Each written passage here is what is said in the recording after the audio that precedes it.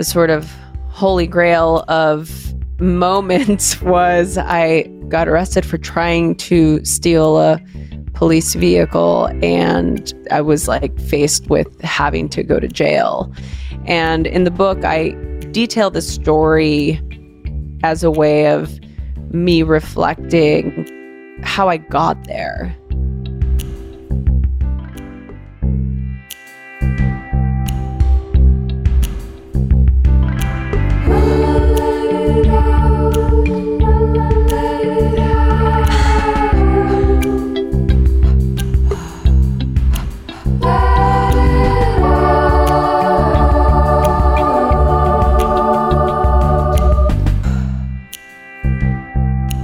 Hi, welcome to Let It Out. I'm Katie. This week, I spoke to Rosie Acosta. Rosie and I met about 5 years ago. We talk about it at length in the beginning of what you're about to hear. And we'd already been talking that day for about an hour and a half because we had a conversation on her podcast where she had me on as a guest, which is really a part one, I guess, to this conversation. So we refer to it a little bit, and maybe I'll even put a clip of it at the end. And if you want to hear it in full, I'll definitely put the link to that episode in the show notes. You can go over and listen to me on her show. They say a good interview should feel like therapy. And let me tell you, it kind of did in this episode. She had me, catch her up really since the last time we spoke in 2016 and asked what changed. And it's pretty much everything.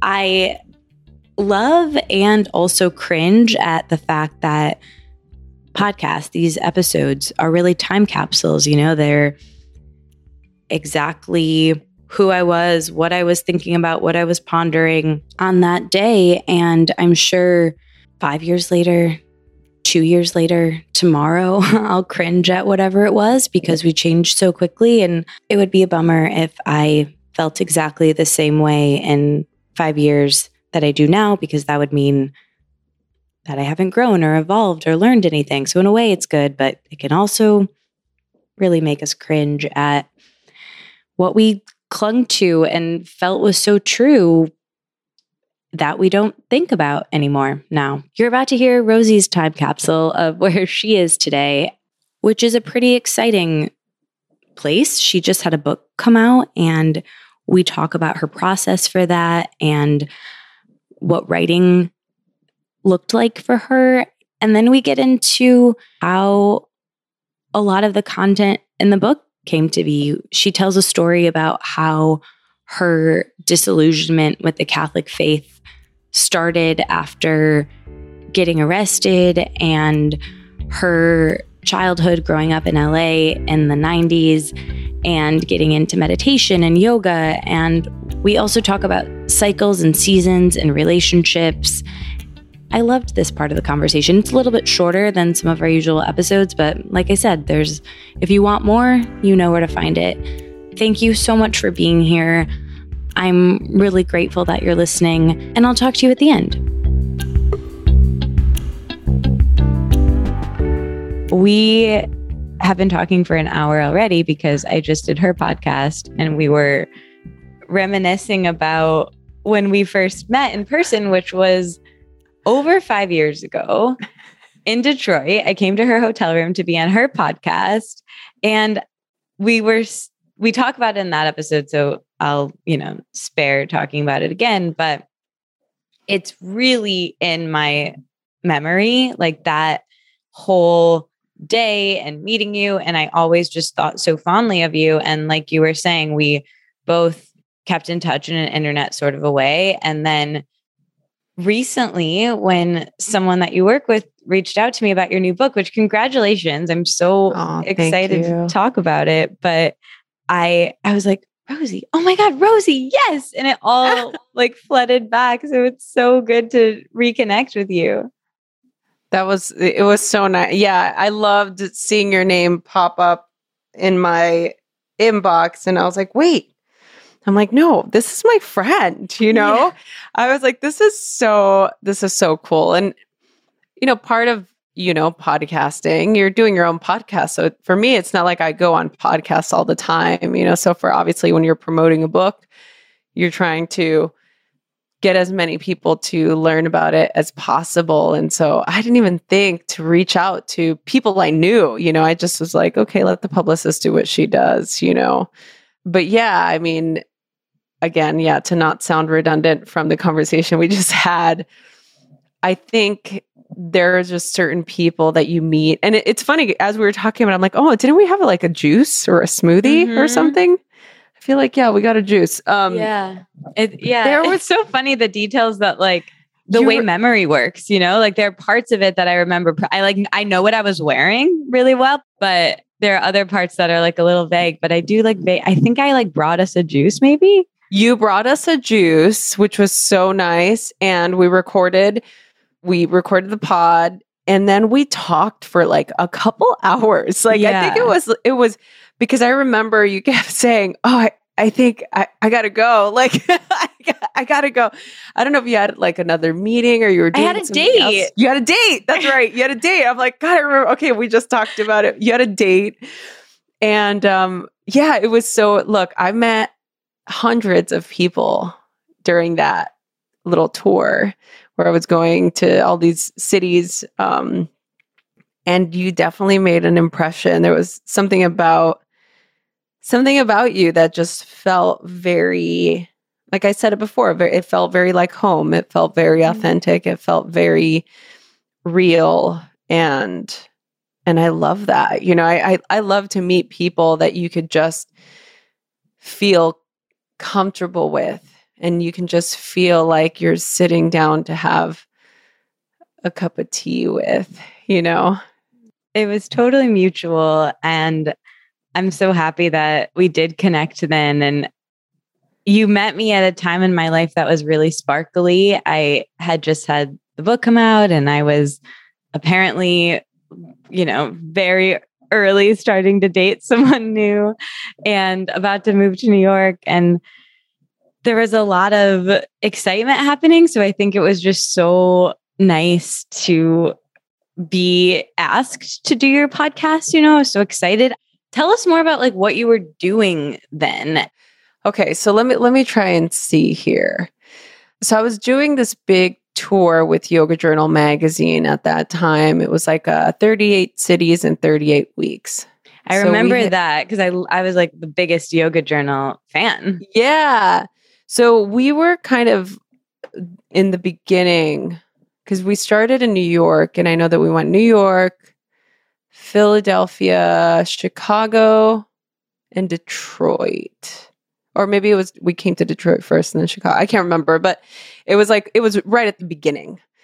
And we basically were spending a week in each city, which is incredible, right? When I think back now, I'm like, man, I got to tour the country.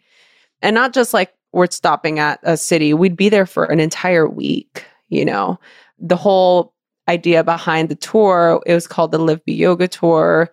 And the experience was supposed to be sort of detailing how yoga lives in all of these different cities and the different communities. And so my buddy Bran and I would film these vlogs, like video blogs, and we would write articles every week for the magazine. And so this was like our job.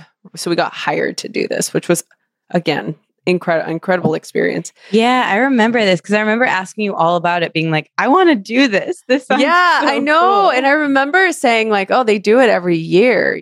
I feel like they'd only done one, or so we were like, they'd only done it. I can't remember if it was 2016 or 2015, but so it was like a new thing. And yeah, I was telling you that it was so much fun and it was a really cool thing to do. I mean, by the end of that year, I was just exhausted. But I feel like maybe I found you, maybe I was looking. Oh, I remember. I was looking for local podcasters because you were doing your podcast at that time, right? Oh, yeah. I was going to say I was far into it, but not that far. I started in 2013. So I'd been doing it for 3 years, I guess. Yeah. And I think it was just sort of like I was looking for local people, and maybe I found you online somehow. And then I emailed you or messaged you. I can't remember if I DM'd you on Instagram or somehow I emailed you, and then you responded. Mm-hmm. And I was like, I'm in Detroit. Let's do it. And you were like, let's do it. You're like, I'll come to you. And you just came over to my little apartment. And I was like, okay, this is cool, And I'd love to say that I encountered moments like this throughout the entire tour, but I think the reason why it was so impressionable for me was because they were few and far between, and you just know when you meet people that are special. And it was right before you had moved to New York. And I remember you talking to me about New York and just sort of telling me like what your dreams and aspirations were and what you wanted to do. And I saw you doing it, and following you since then, just watching your journey unfold was super inspiring, and it was so beautiful. And you never know what is really going on behind the scenes, right? But I just knew that you were such an honest person and very much into the holding up the integrity of what you do and what you did, that I just knew that you were special. I'm like, this girl is very special. She definitely knows what she's doing. She knows how to be fully who she is. And I feel like that's why it left such a deep impression, I think. Oh my gosh. Well, thanks for saying that, first of all. And it's nice to have people who are, because in this, weird job that we both sort of have, like, I've been thinking about this a lot lately. And my friend Crystal said it to me. She was like, we were talking about dating actually. And she was like, I was just feeling kind of bummed and off. And she was like, I think confidence wise, when you have a full-time job or you have, coworkers, you have someone being like, the boss telling you every day, like, nice job, or a coworker being like, boss sucks, but like, you're cool, or, or even like you live with roommates, or,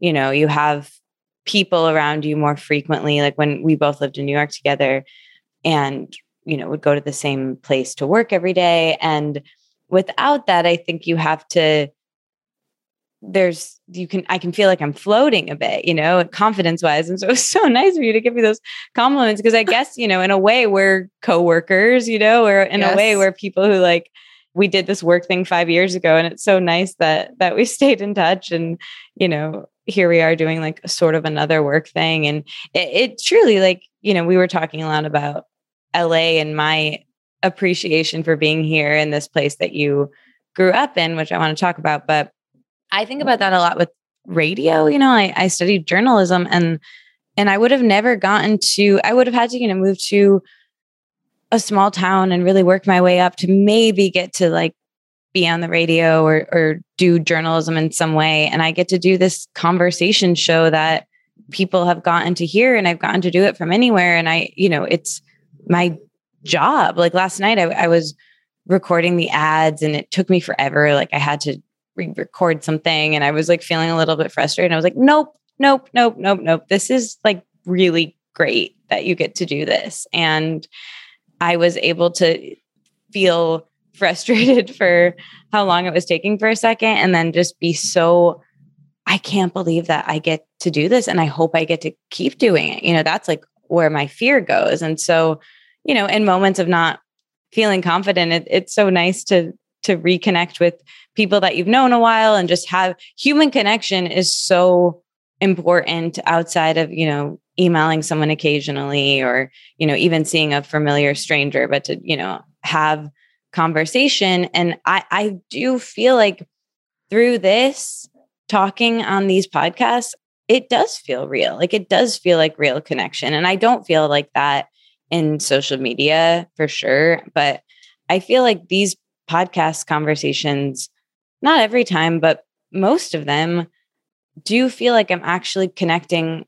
with another human being, and I'm able to get into this volley where we're able to see each other and create this conversation intimacy, and that is real connection. And I just really love this medium, and I'm happy that it's brought us together now like 3 times. Yeah, no, I am too. And I can relate to every single thing that you're saying, even as far as the ad frustration recordings. When it's interesting, right? To get to a place where you have to really change your perspective and realize that what you're doing. And I think it's really just a matter of accepting when things come into your life, experiences, careers, people, and knowing that it's exactly the way it needs to be in that moment, right? It's like, not to say there's a difference between everything happens for a reason to, no, I accept the way things are, and I'm going to make the best of it, because really, what other choice do I have? Yeah, that's what I believe. Like, I was really addicted to asking people like if they believed everything happened for a reason for a while on this podcast, actually, like in 2019 when I was just really depressed.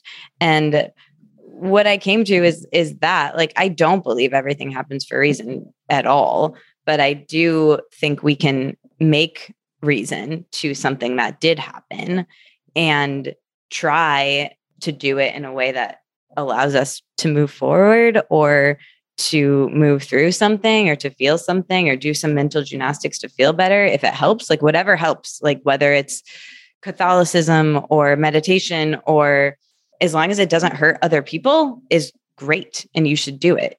Yeah, I mean, 1,000%. I'm the person that loves to poke holes at the everything happens for a reason. I'm like, well, what about this?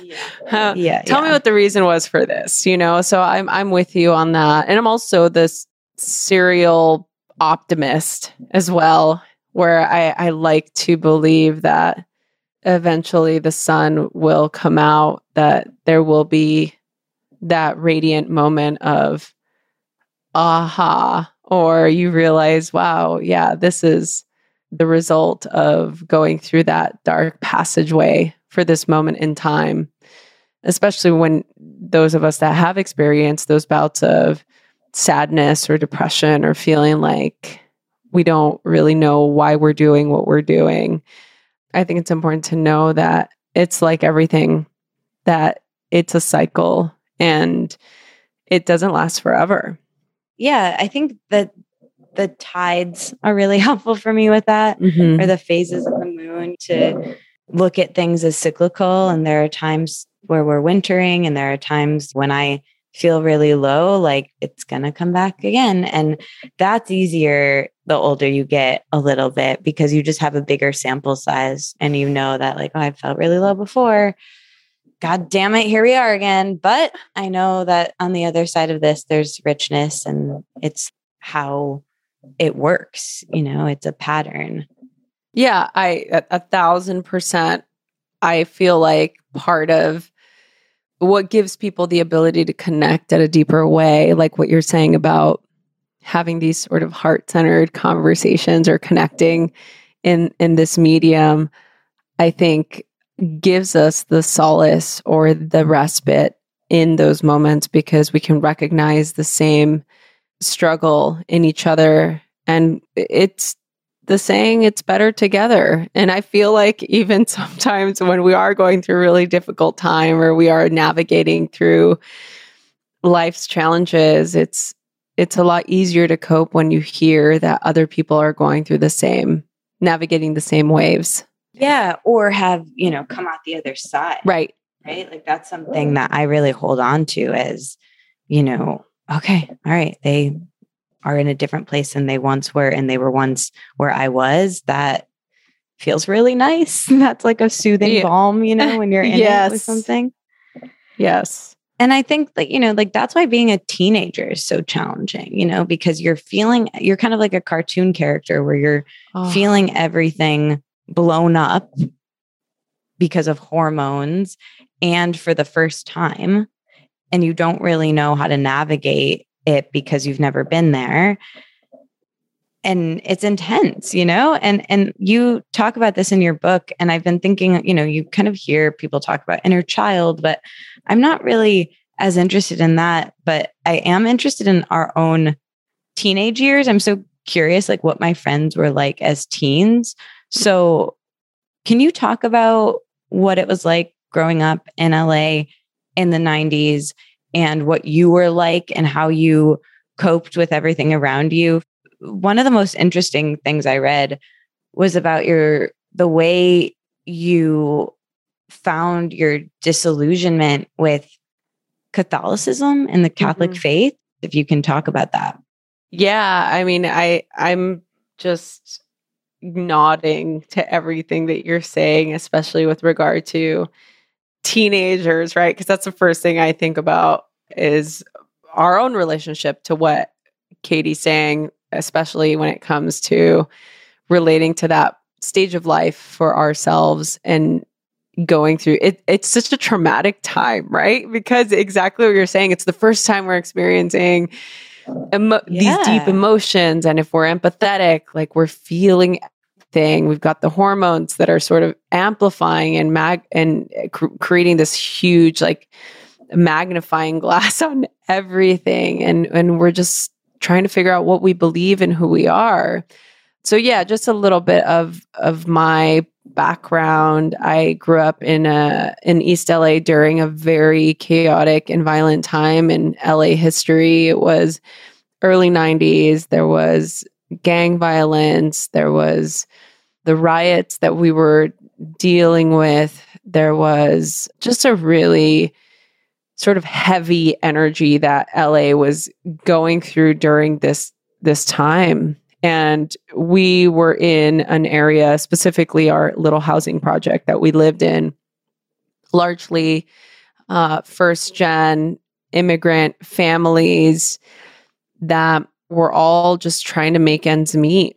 And so the result of that was having a lot of us kids sort of left to our own devices. I always akin this time of growing up as very much Lord of the Flies. I would see all of us kids, we would play the minute we'd get out of school. I mean, we would just play until the wee hours of the night. Rarely did we see an adult.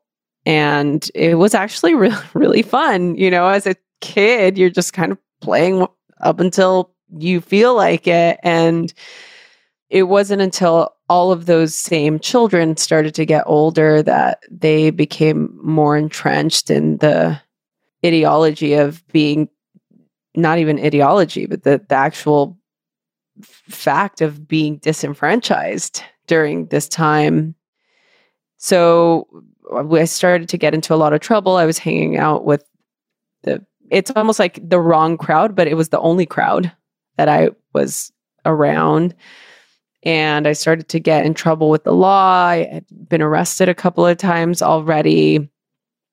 And I finally, the sort of holy grail of moments was I got arrested for trying to steal a police vehicle. And I was like faced with having to go to jail. And in the book, I detail the story as a way of me reflecting how I got there. And so now going back to your question about the faith, I grew up in a very Catholic household. There was a lot of ritual, lots of prayer. I mean, my grandmother went to church like every day. We hosted a weekly prayer circle at our little apartment with all the local moms and aunts, and women would come and pray for their loved ones that a lot of them were in the throes of drugs or gangs. And I just saw the upheaval and the desperate torment of hopelessness that these women would just sit and plead and beg for God to come down and save them. And it was heartbreaking. And being a Catholic, a good little Catholic at that time, I believed that if these women were good people, why did bad things keep happening to them? And that was the beginning of my cognitive dissonance to the way I saw the world. And it began this sort of inquiry with the adults in my life, asking questions and not really understanding why I prayed to somebody who I didn't see and who obviously didn't know that we were there, because all of these atrocious things were happening in the world. And I was attending catechism classes, and I ended up getting finally kicked out because I questioned an experience that, again, I'm like, I don't necessarily want, whether you read the book or not, but if you're interested in like the entire story, you can read it there or you can listen to it. Basically, and I'm like, you can listen to it or I can tell you now. Spoiler alert. I was going to catechism classes, and the nun that was teaching the class was basically giving us a lecture on the Eucharist. And so if you're not Catholic, the Eucharist is the part of the programming where the priest raises this sacred wafer cookie up to the sky. Very dry cookie. Very caught in your upper molars. Roof of your mouth. Totally. It's almost whenever I have a bad cracker, that's what you think about. Katie, doesn't it feel like a cone, like an ice cream cone? No, ice cream cones are much better. Well, yeah, but like the consistency, like once it gets a little bit. Sounds like you had a better cookie. Ours was like cardboard. Honestly, like white cardboard. Yeah, no, it definitely was white cardboardy. Maybe in my mind, I only had it that one experience because I never ended up doing my first communion. But oh wow, yeah, no, because I got kicked out. So basically, you were little when you got kicked out, because that's like second grade. I was like 8 or 9. But so how old is that? Like little. Third grade, third or fourth grade? Yeah. Yeah, that's sort of when I was like, okay, having an existential crisis at like 9 years old, which is hilarious. When I think back now and I see some of my nieces and I'm like, man, that's how old I was when I was just ready to rebel against the system, which is kind of funny and kind of fun. It's that thing we were talking about prior to when you were on my podcast, and the sort of audacity of our child self, right? Mm-hmm. Of our younger self. So the nun said that we were going to see God's hand come down and touch the sacred wafer cookie. And then we were going to be super special because nobody else knew that this was going to happen. Well, it happened. And obviously I didn't see anything. Everybody comes back to the catechism class during this specific service. And she asks everybody if they saw the hand of God come down to touch the wafer cookie. Every single child raised their hand. And I just did not want to lie. I was like, I'm in the house of God. I don't want to go to hell. Like, this is not the way. And so I didn't raise my hand. And then she basically said, the people who didn't get to see it, that just means you're not ready for God. What? Oh, yeah. This is wild. This is wild. So all the other children are, oh my God, this is, I know, such an interesting choice of education style. Right. So I couldn't hold my tongue. So I raised my hand and I abruptly stood up and I said, no, I didn't see it. And I did call her miss. I said, no, miss, I didn't see it because there was nothing there. Like, there was nothing there. And I remember that was it. Like, I got kicked out, and my parents, they basically had to change their congregation or their church because I essentially was excommunicated, which is hilarious now in hindsight, because I remember feeling, my mom was really upset, but my dad, he was so supportive. He's like, look, we'll just find a different church, And I was like, okay, but nobody's answering the fact that I did not see God's hand. Like, am I doomed? Yeah. And as a child, it's so scary to think about, especially, right, if you're Catholic, because you know that the depictions of hell are so barbaric and atrocious. So you're like, okay, this is scary. I don't want to go there. And that really was what opened my mind to learning about different religious practices. Many years later, by the time I was a teenager and the whole experience with the cop car happened, it just took me right back to that place. That's why I start the book telling that story, because it was so pivotal to what was going to need to, like, what needed to happen in order for me to create a better life, right? To really understand what radical love meant. So in that time frame, I was suffering from debilitating panic attacks and agoraphobia, because obviously I was scared of leaving. When I think back now, I'm like, okay, I had PTSD. This child obviously doesn't want to leave her house. She's agoraphobic because she is literally in fear of getting shot, because there's drive-by shootings outside and people are getting stabbed. And like, it wasn't like I was being completely overdramatic. I was just having a physiological experience from the years and years and years of trauma.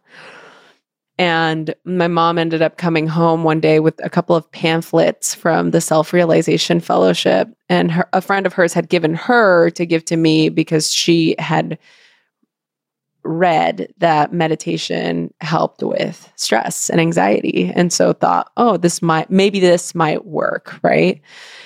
And that's what sort of opened this door to wanting to learn more. And I was really into New Age because I didn't have a religion at that point, right? I was like, I wanted to, and I had a desire. I wanted to know, I still believed in God, but I didn't know what that was. I didn't know what it meant. I didn't know how it was going to manifest in my life. And I was always searching. I was always seeking.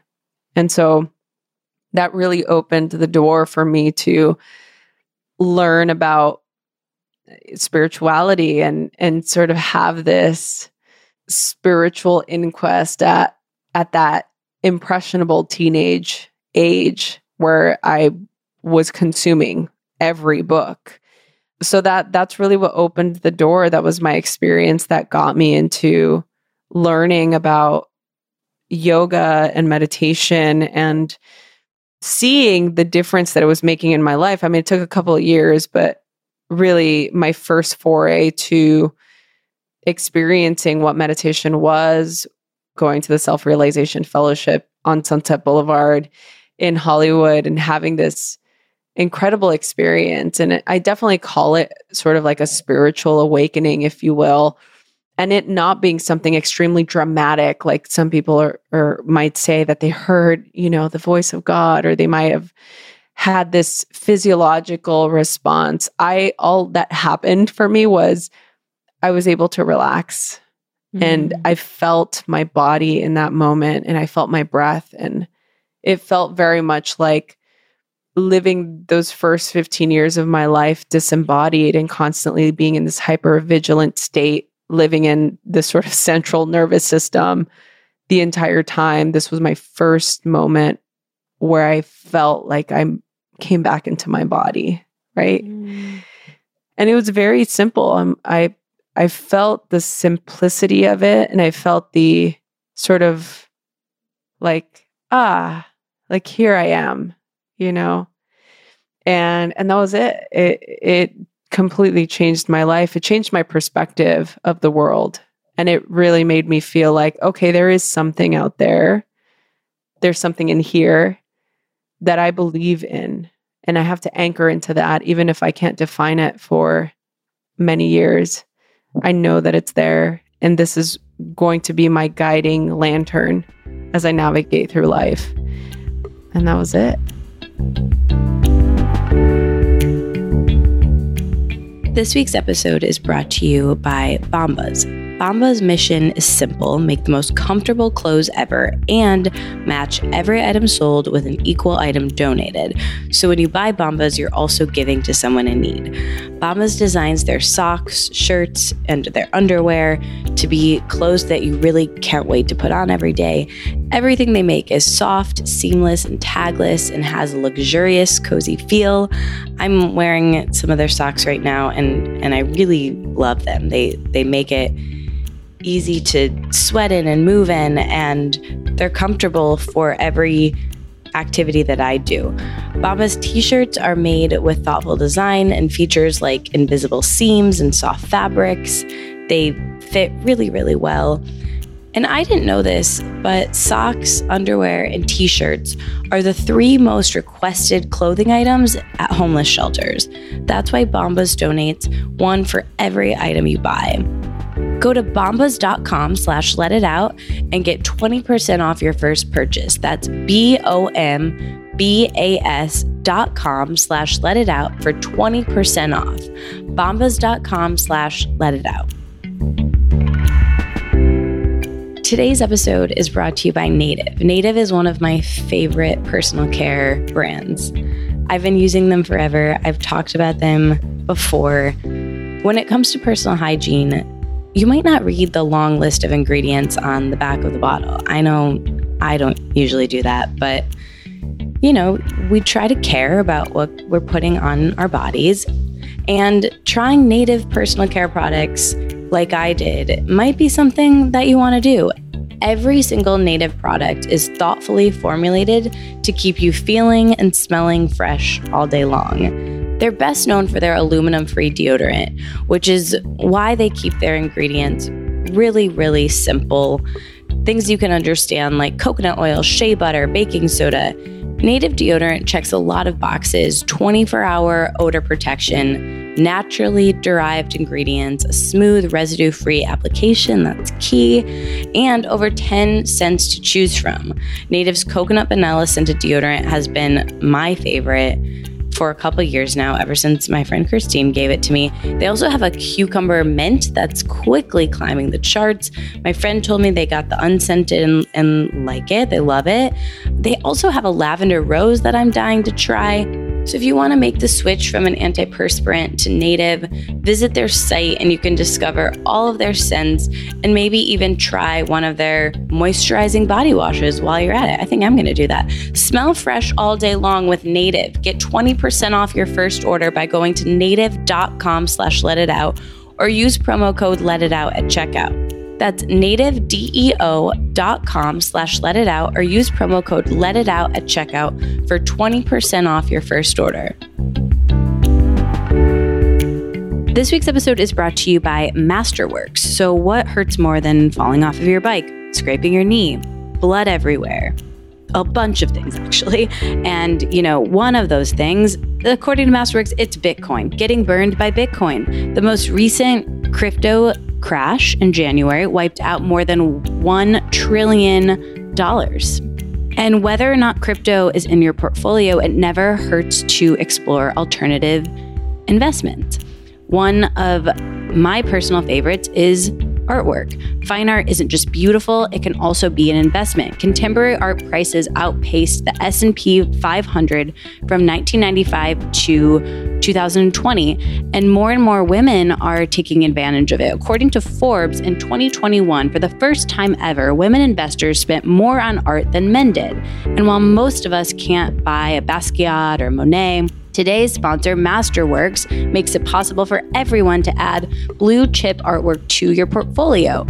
They're even giving my listeners priority at masterworks.io, promo code LETITOUT. You should definitely check out their offerings and learn more at masterworks.io, promo code LETITOUT. See important Regulation A disclosures at masterworks.io/about/disclosure. Thank you, Masterworks. So then how did you decide that you wanted to teach this? 5 or 6 years later, by the time I was 20, I was, I was putting myself through college and I was working, and it was sort of like turning my life completely around. And I blamed the whole thing on that experience of just learning self-inquiry having contemplative practices. And I started to think, oh, like, wouldn't it be awesome to bring these types of practices, to bring these modalities to people like the people I grew up with, like the people who believed that they were stuck in this system, who believed that they would never amount to anything, or people who maybe didn't have access. So that was always my intention. So I started to learn, and I started volunteering at this small little yoga studio, doing sort of like cleaning the studio for classes and just learning, taking workshops and seeing all these like really incredibly deep teachers. And I was like, I want to do that. Like, I want to be the person teaching that, or I want to learn, because it felt so good for me. And so that sort of sparked the desire. And a few years after that, I did my first yoga teacher training, and I started to just kind of teach on the side. I was still working full time. It took many years after that. And I say that, and I'm like, it took a long time for me. It wasn't until I think after my 27th or 28th birthday that I started to teach, like to really teach. Like I got a couple of classes, and I started to really get into wellness. At the time I was working for a like celebrity fitness trainer. And so I was kind of wrapped up doing that for a few years. And that really took over my entire life, sort of like setting healthy boundaries with work.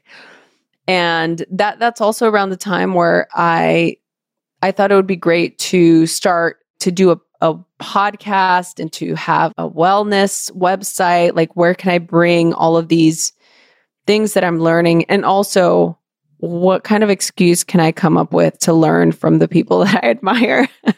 Like, start a podcast. You can talk to that was basically my plan. Right? It really was like such a great way to incentivize authors or people that you really looked up to talk to you. So it was during that time I ended up moving up to Portland, and I lived there for like 4 years. And being up there was also really helpful because it's what you've talked about before too. This changing your environment can either create that space that you need where it's just everything is new and fresh. And at first it was really daunting for me because I'd been in LA. I'm back in LA now, but I'd been in LA my entire life. So it was so weird for me to have to use, I'm going to date myself, MapQuest to like go home. It was so bizarre because I don't need directions. Like, if you're from LA, I basically was born and grew up and went to college within an 8-mile radius of the hospital of where I was born. Like, that was my entire existence, was this 8-mile radius bubble. That was it.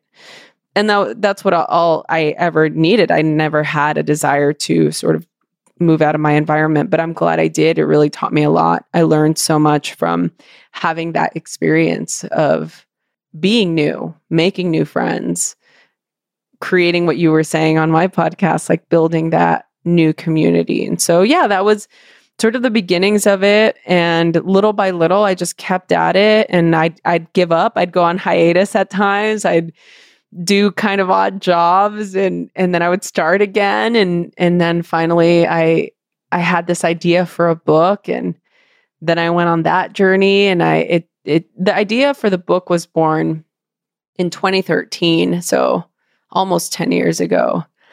The proposal happened in 2018, and it was complete by 2019. And then at the beginning of 2020 is when we ended up selling the book, and now she's out in the world.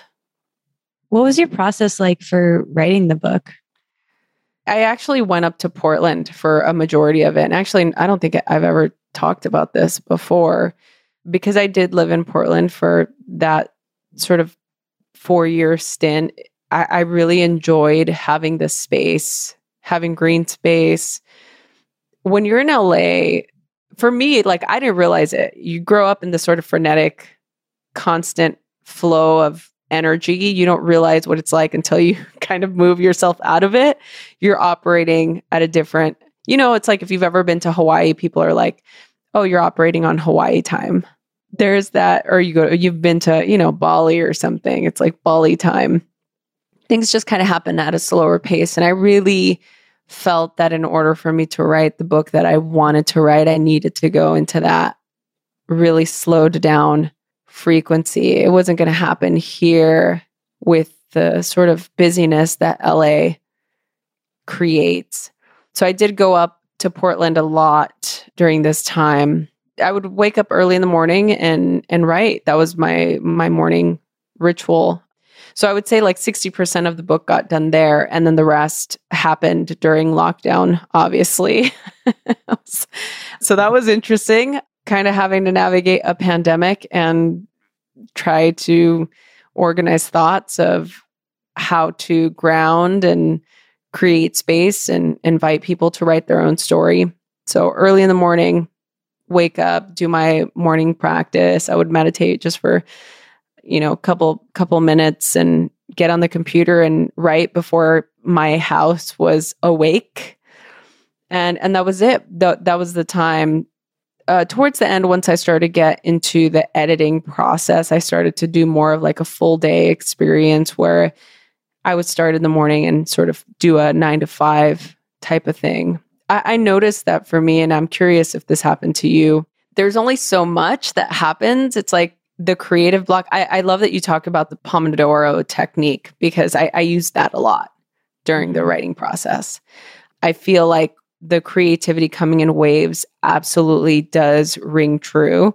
And it did work for me because I noticed there was days where if I had my first deadline, I feel like I would really push myself to like, I'm going to write all day today and all day tomorrow. And I would write maybe for 2 or 3 hours. And the rest, I'm like, I'm not going to use any of what I've written because it's so redundant, or I feel like I'm pushing.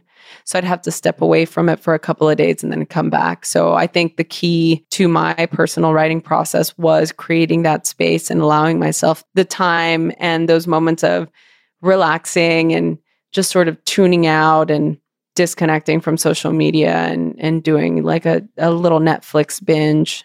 Yeah. I work similarly. Like I'm all in or all out. Like it's really hard for me to vacillate between projects or between hanging out with people and being by myself, working.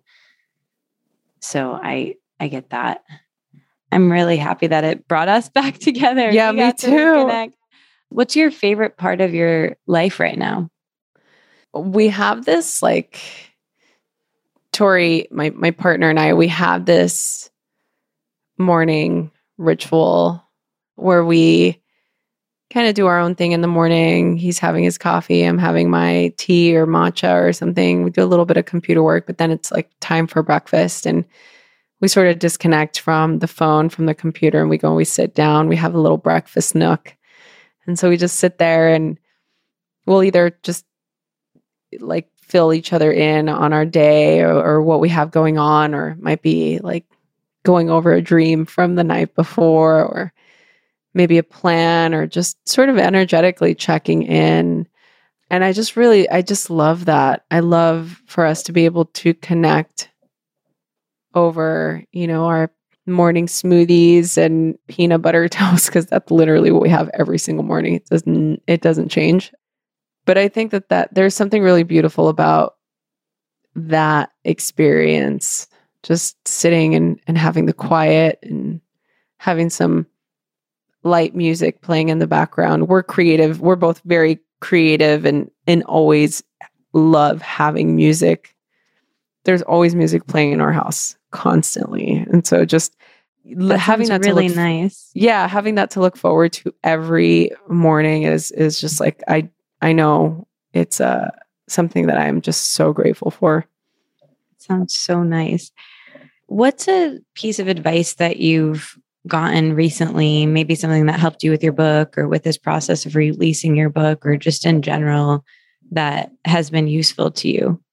Oh God, this is good. This is from my writing mentor. He is so badass.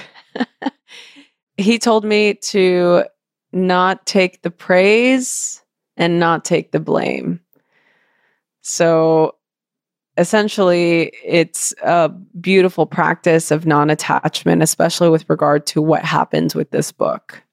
I was so worried and just nervous. I'm like, oh my goodness, are people going to buy this book? Like, are people going to get it? Are people going to like it? Am I an okay writer? Like, did I do it right? All of these questions, right? Even though, yeah, you get a book deal and you go through the whole process, it's still your work, right? It's still your thoughts. You don't know how they're going to land with people or if they're going to resonate until they're out in the world. And he basically just told me, he's like, look, you did it. The work is done. It doesn't belong to you anymore. It belongs to the world. So let it go and don't buy into the praise and don't buy into the blame, like the blame meaning any critics that might come out, any sort of criticism that might make you feel like you didn't do a good job. Yeah. I think that's so useful, right? Because we can't control how people feel about us. And regardless, it affects us, it all impacts us, but trying to have some detachment is really useful. Yeah. No, I totally, I'm with you on that. Like, how do you feel about that? Like, do you agree with that sentiment? I mean, yeah, I think I've heard things similar before of like, don't attach too much to compliments or criticism. But I do think there's good in feedback, like I think having people who are all like yes men around me, yes people, is also not good, right? But I also think that like this is something I wanted to talk to you about actually. Like, I'm so malleable and can be influenced really easily. Like, I don't need to know if something works for you, Rosie, and I know you and trust you. I'm like, okay, cool. Like, where do I get it? Can you send me the link? I'm in, and I can be the same way about a lot of things. And it's not like I don't have opinions, but I'm very trusting and open and can change my mind very quickly. So to that with feedback, you have to be a little bit careful because if someone tells me a negative thing about myself, instead of just being like, okay, cool, must work on, I go into, I'm a piece of shit. I'm like the scum of the earth. Like, and then I'm out for like weeks, but also I do the same thing for a compliment where like someone says something nice to me, someone who I really care about or, have put on a pedestal in any way. And I can like ride the high of that dopamine for 2 weeks. And that's not good either, So it's really about like, it's hard. staying in the center. So I think that's what that advice is really about. Yeah, no, I agree with you. I'm the same. I'm like, I am so easily persuaded. Like, so to a point where, I mean, obviously it's always good, right? Because that means you're open. But at the same time, it's like, oh yeah, I can really, wow, this means a lot. Somebody just gave me this huge compliment and it feels really good, but also you can have 10 incredible reviews on Amazon, but it's just that one, that isn't that 1-star review that somebody just left you because they think that your work is shit. Yeah. And it's like, that's the one that you're going to focus on. That's the one that you're going to remember. And it's so unfortunate because as an outsider, I can see and say to somebody else, like, don't worry about it. That's their own story. They're obviously envious, or maybe they have some jealousy, or maybe they just didn't really like it. And I imagine there's a lot of other things in their life they feel that way about. And we have to have compassion for that person. But when I think about it for myself, like if it happens to me or when it happens to me, I'm going to be heartbroken. Yeah. Yeah. Well, with that, when you're having a shitty day or you're feeling uninspired or blocked or off, what do you do to make yourself feel better? Oh, that one's easy. I disconnect, I call my people. I've got like a handful of friends that are my like just friends that I've had for a long time. And I just send a voice note. I get it all out. I let myself just have that experience of like, this is how I feel. This is why everything's wrong. This is why what I'm going to do, none of it matters. So, like I have that meltdown experience. And then I'm like, okay. And I turn on the karaoke machine and I literally sing the entire Alice in Chains catalog. or I do, like I'll do some old school, like 90s hits or something, like just to get myself out of that weird space. Maybe I'll go for a hike. I'm a big fan of putting my phone to sleep. I'm so used to not having my phone with me that if it's past a certain time, it feels weird for me to have my phone in my hand at like 6:00. I'm like, no, she needs to go to bed, And I just put her to bed. And I feel like anytime I feel stuck, that's a distraction for me. I need to set that boundary, Yeah. Yeah. I agree with that a lot. That sounds like a really good idea. You mentioned your partner, Tori. What's your greatest lesson on romantic relationships? Tori are about to celebrate our 19-year anniversary. 19?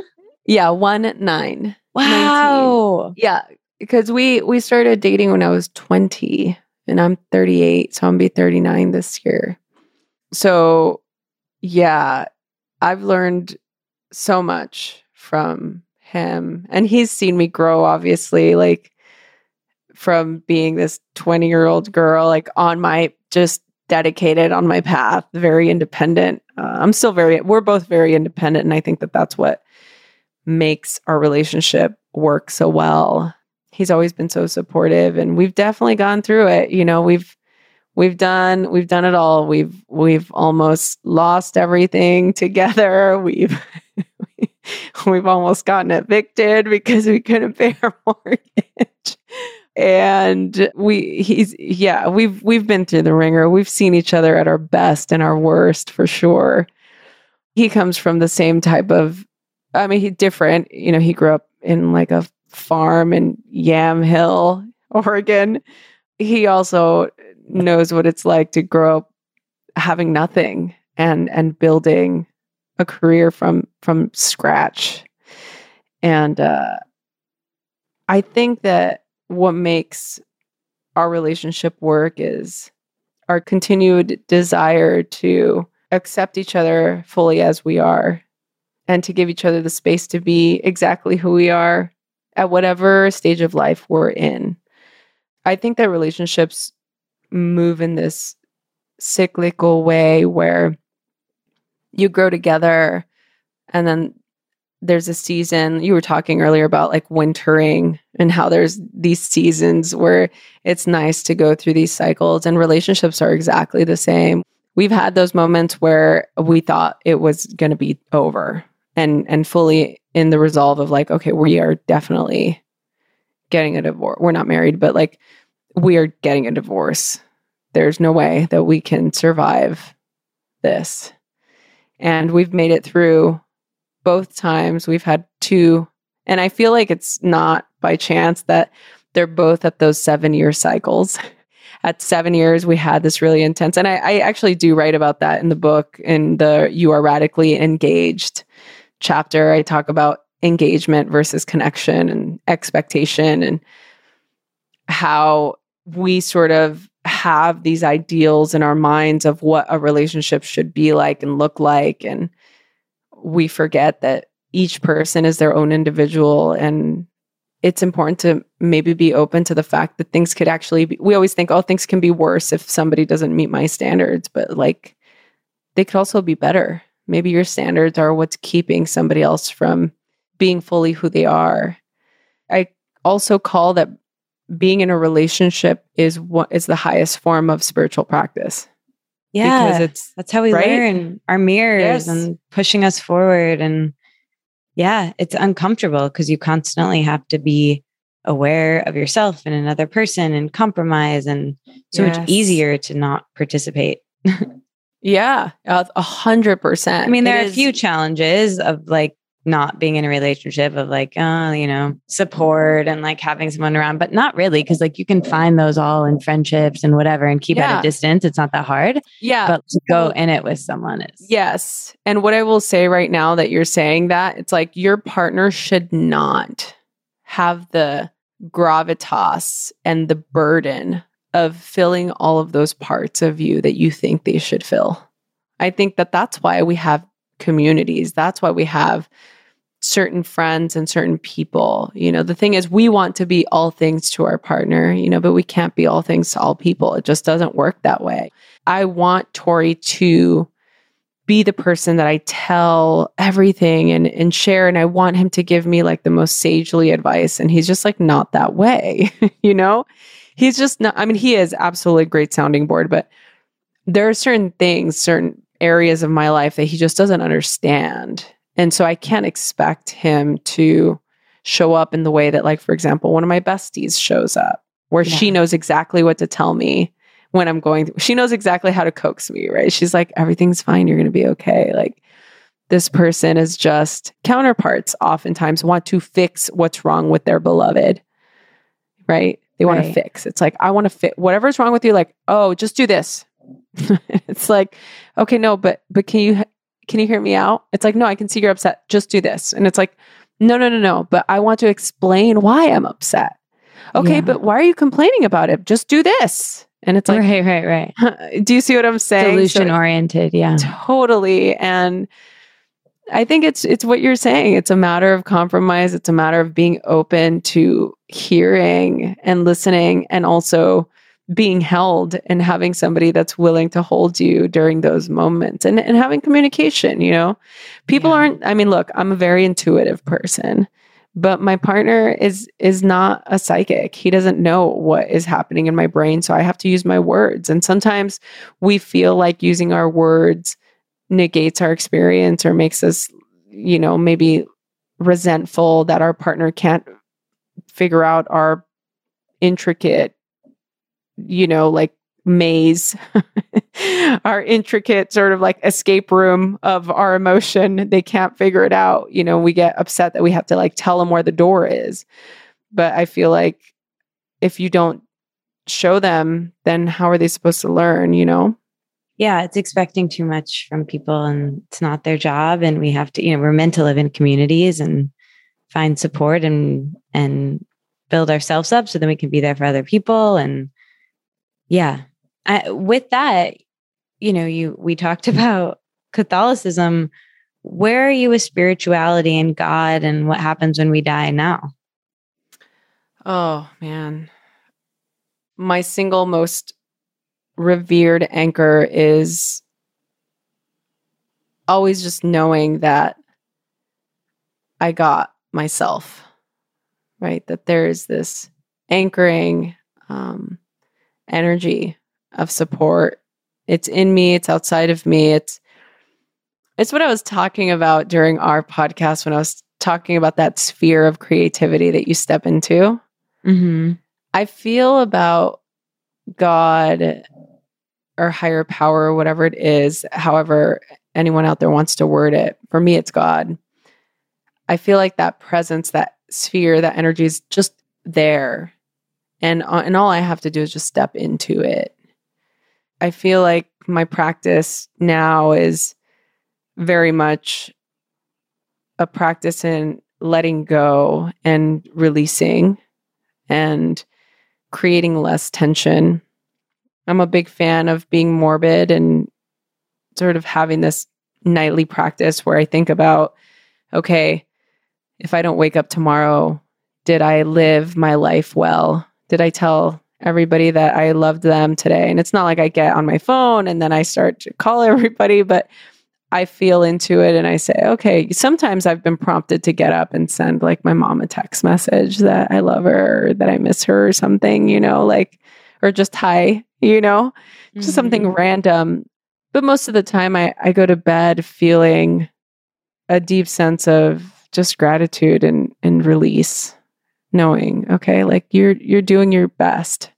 And that's all we could ever do, right? Is just do our best and give ourselves the space that we need in order to feel like we can live a life without judging ourselves and without being so hard on ourselves, and just doing what we can to live a heart-centered life. Yeah. Well, thank you so much for being here. And I'm so happy we got to reconnect, and congrats on the book. And I think you're incredible. So the show is called Let It Out, as you know. So is there anything else that you want to let out? Is there anything that you wish that I would have asked that you never get to talk about? Anything else you want to share?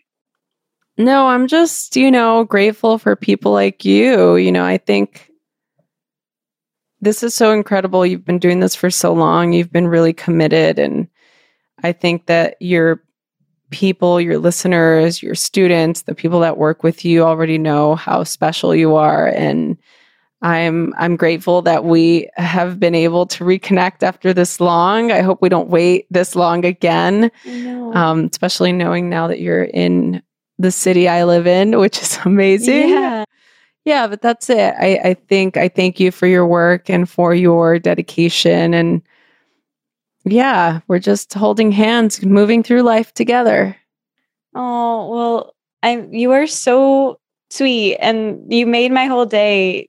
Hearing you say that is so nice, and just to reconnect with you. And so thank you so much, Rosie. We'll end by letting out a deep breath together. You ready? Yeah. Inhale. Let it out. That always feels good. It does. Thank you so much. I'm so happy that I got to spend the whole goddamn morning with you. Yeah, totally. Thank you. All right, that was my episode with Rosie Acosta. If you want more where this came from, the link is in the show notes to listen to me on her podcast. Here's a little clip of that now. He really helped me see that, like, there are cool, creative people, and there's community wherever you are. And we have this kind of like elitist view, I think, sometimes of like different cities or different communities, or even different parts of cities and smaller cities of like, this is where the cool people are. And I think so much of that is like identity and ego. And I'm so susceptible to it too.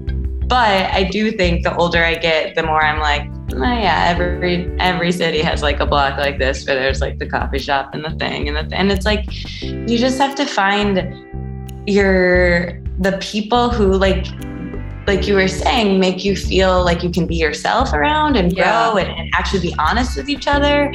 And that's something I really appreciate about, with the pandemic, like the importance of familiar strangers, the importance of like being a regular somewhere and having community and going to the same few places. And there's a community care element of that, and like talking to my neighbors and actually, trying to be where I am a little bit. Because I think in New York, I had that in some ways, but in other ways, I was kind of one foot in and one foot out and constantly traveling and going to all the different neighborhoods because it's so easy to get around. But when I moved here, I was like really kind of rooted. Like I didn't have a car when I first moved here. I just happened to be here. And I think there was like a peacefulness that came to that in a way.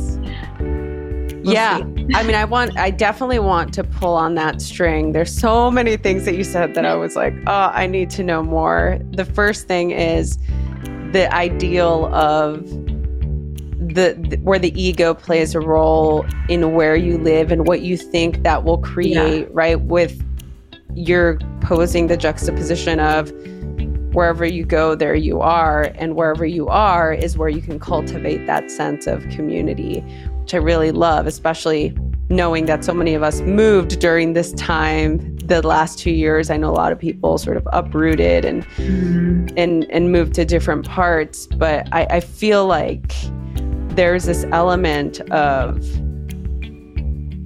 our ability to be open to receiving that, right? I mean, I'd be curious to hear what the difference was energetically or intentionally from moving to New York to moving to LA? Or was it like, what sparked in you? What was the difference? Did it have different energy? Was the New York move more career-based, like you thought that was the place to be? Or was it more that's where your heart wanted to be? With LA, was it the same? Like, I'd love for you to just walk us through the sort of discerning experience for you. Yeah. And if you want more Rosie, get yourself a hard copy of her book, Radically Loved. We complimented each other a million times in these 2 episodes, but I'm going to compliment her one more time. She's so kind and lovely, and I'm really happy that we got to reconnect. Thank you so much for being here. If you're new here, welcome. Dive into the archive. There's way more of where this came from, and I'll be back next week with a fresh episode. If you want the show notes emailed right to you, sign up for the Let It Out letter. It's where you get an essay from me, somewhat weekly, bi-weekly, every 3 weeks, whenever I have a chance. To be so honest with you, I'm a little bit under the weather. I'm sick, so I've been struggling through this intro and outro, so I'll keep this tight and get back to lemon water and honey and tea. But I hope you're feeling good wherever you are. And again, I'm really grateful that you've spent time with me today, or I joined you folding laundry or driving, or perhaps you're on a walk. And happy spring. We just had the spring equinox, and I hope wherever you are, you're feeling the newness of a new season and not just seasonal allergies. All right. Love you. Bye.